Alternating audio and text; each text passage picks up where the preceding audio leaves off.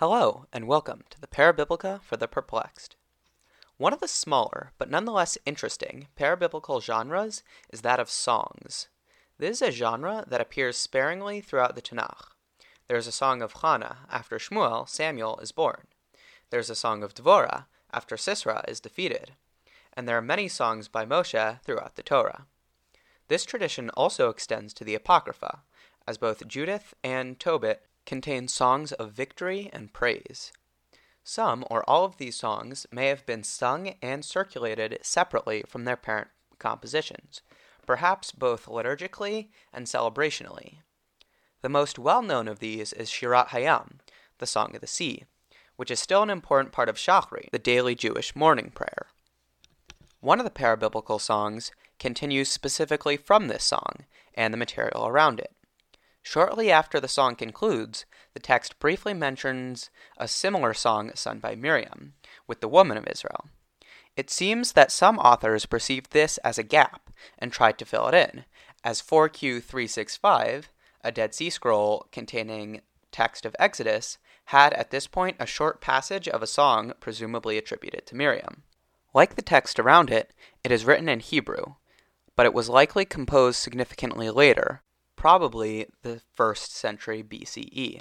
The song urges the reader to praise God for his triumph and might, having delivered his people. It highlights God's hatred of his enemies and how utterly destroyed they are. The surviving text concludes by praising God for keeping his covenant with his people, which may be an allusion back to the Brit Ben Abtarim, the covenant of Abraham between the pieces. Worth noting about this song is that it takes some wording from the more familiar Moshe material and possibly from Targum on Shirat Hayam, the Aramaic translations, but is also unique from those texts in many ways. It was fairly common for these parabiblical songs to be associated with Shirat Hayam. Another of these songs is the Aramaic Song of the Lamb, a song of victory which details the encounter between David and Goliath. Its existence was known from the revelation of John, which states that during the eschaton, the elect will sing the Song of Moshe, likely Shirat Hayam, and the Song of the Lamb.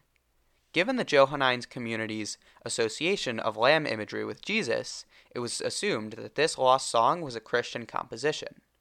More recently, however, part of an acrostic poem also using lamb imagery was recognized in Targumim, the Aramaic translations and expansions to Tanakh. Many scholars have identified this composition with the Song of the Lamb mentioned in Revelation. It was probably written in Judea around or shortly after the Judean Revolution, the late 1st century CE, and Aramaic was probably its original language. The text has been pieced together from numerous Targumim. The original text probably contained an introduction, but the first Targum begins in the middle of David and Goliath's conversation. Goliath urges David not to fight Goliath, as David is young and beautiful, comparing himself to a lion and David to a lamb. This may evoke stories of David fighting wildlife as a shepherd, mentioned in Shmuel and discussed in Psalms 152 to 153. David has not yet married, and Goliath predicts he will one day be a king, but assures him he will not be able to win the battle, making several similar pleas for him to return to his flock. David responds that while he is weaker, he fights for God, as opposed to an idol, which will allow him to kill Goliath. David scorns Goliath's arrogance, stating that Shaul's comparative humility will cause the Israelites to win. Goliath once again states he has no desire to fight David. It is interesting how much effort is put into making Goliath sympathetic. At this point were likely the fragments from two other Targumim. In response to David's claims about Shaul and his idol, Goliath brings up his previous track record of battles against Israel. He first addresses the claims about God. He boasts of killing Hophni and Pinchas, the sons of Eli, the high priest. He also boasts of his capture of the Ark of God, which he placed in the temple of Dagon. He states that God did not prevail then, to suggest that God will not be able to be victorious against him now either. He then discusses Shaul, contrasting his own impressive military accomplishments with Shaul's lack. He says it should be Shaul fighting him, and if not, whoever faces him is more worthy of being king. This is likely foreshadowing of David's later ascension to kingship. He restates his victories and challenges David to have God's might kill Goliath.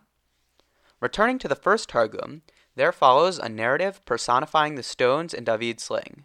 They compete with one another for which shall be the first thrown, each stone having the name and attributes of a different figure. These are Avraham, Yitzchak, Yaakov, Moshe, and Aaron. This list may derive from the Ushpizin tradition, the guests set to visit during mealtime on Sukkot. The stone of Avraham makes an appeal that it should be the stone, stressing Goliath's lack of circumcision, likely an allusion to Abraham's pact of circumcision. It is possible that the original text contained similar appeals from each of the stones, but only Avraham's is present. The observing angels discuss, and with God conclude that it should be the stone of Aaron, somewhat paradoxically due to his affinity for peace, as Goliath's death will ensure a peaceful border. The stone hits true on Goliath's forehead, killing him. His sword falls and his spear shatters. The text ends with a plea that as God did for David, he should continue to do for the Jews. It is possible a further fragment fits somewhere in the text, this one discussing David's virtues. It praises him as mighty, anointed in judgment, and surrounded by the righteous. It claims he is beautiful, wise, and always victorious in war. The Aramaic Song of the Lamb is not the only parabiblical song associated with David. 4 songs intended for daily recitation have survived in a manuscript from the Cairo Geniza. They speak in the first person, and due to multiple allusions are thought to be attributed to David. It is possible there was one song for every day of the year, but they could also just repeat, with the surviving document being liturgical for the month of Iyar. They contain many references to the Psalms, in addition to some apocalyptic theming that may even be derived from Chanuch. They share many literary themes with the daily prayers at Qumran, which certainly means they stem from a similar tradition and could potentially mean they were written specifically by the Qumranites or Essenes. Some have suggested that they correspond with the daily Davidic songs mentioned in the David's compositions paragraph in the Dead Sea Scrolls.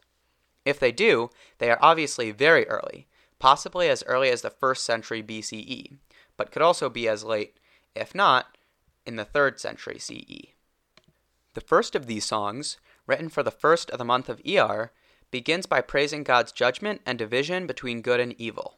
It claims God will remove the sons of foreigners from the nation, which may mean it was composed in a time when intermarriage was a prevalent issue.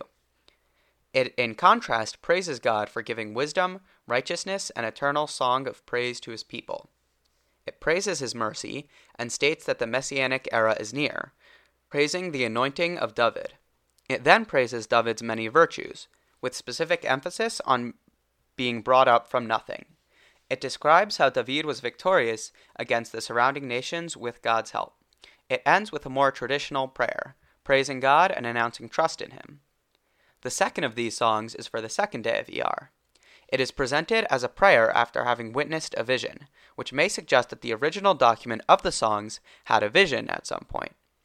It asks for mercy for the Jews and that all nations will see God as the true God, interestingly using similar imagery to that found in the animal apocalypse in 1 Chanuch. It states that the leaders of these nations will gather to observe God's deeds and learn his words. The righteous will be glad and rejoice with song in God, while the idolatrous will be ashamed and forsake their idols. The speaker in the song says he will relate God's wonders and will not be attracted to any other. The speaker asks that God not hide from him, as he loves God and his commandments more than earthly possessions. It asks for God's guidance to always do what is right, which the speaker will cherish. It also concludes with a more standardized prayer, blessing God and all who serve him. The third song, once again, starts as a prayer after a vision. It begins by praising and blessing God for raising the poor and redeeming the desperate, along with all the good things done for them, themes usually seen in association with David. It once again has a passage discussing how in the future all nations will acknowledge God as the ruler of all and will gather to worship God. It praises God as having control over all living things and for rewarding those loyal to God. God heals the sick and redeems the persecuted, turning mourning to gladness. It praises God for sending the prophets to heal and deliver God's word, encourages the reciter to contemplate and praise God, which all will eventually do. It once again concludes with a prayer for remembering God's people and keeping the kingdom forever. The last song, of which only 12 lines survive, is for the fourth day of Iyar, and is after a vision. These vision introductions may serve to convey the alleged divine nature of these songs. It blesses God for having kept true to God's people, giving them always wisdom and never falseness. It praises God for being just in the world, a theme that suggests it was likely written in a positive time for the Jews. The surviving text, which is cut off early, ends by praising those who follow God and God for rewarding them. And so concludes this month's episode of Parabiblica for the Perplexed. I hope you enjoyed it. If so, I'd really appreciate it if you could give a good review or rating. And listen in next month for Parabiblica for the Perplexed, the third Sibylline Oracle.